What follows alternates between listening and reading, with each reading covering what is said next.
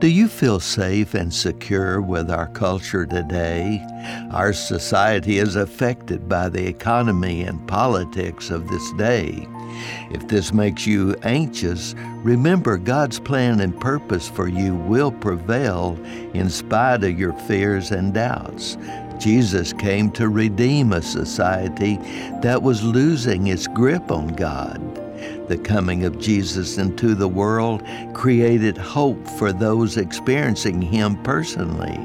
COVID-19 negatively impacted the world, but did not negate God's plan and purpose for you. So what is your hope for this Christmas? May it be to rediscover and strengthen your faith and trust in Christ Jesus. Merry Christmas and God bless you.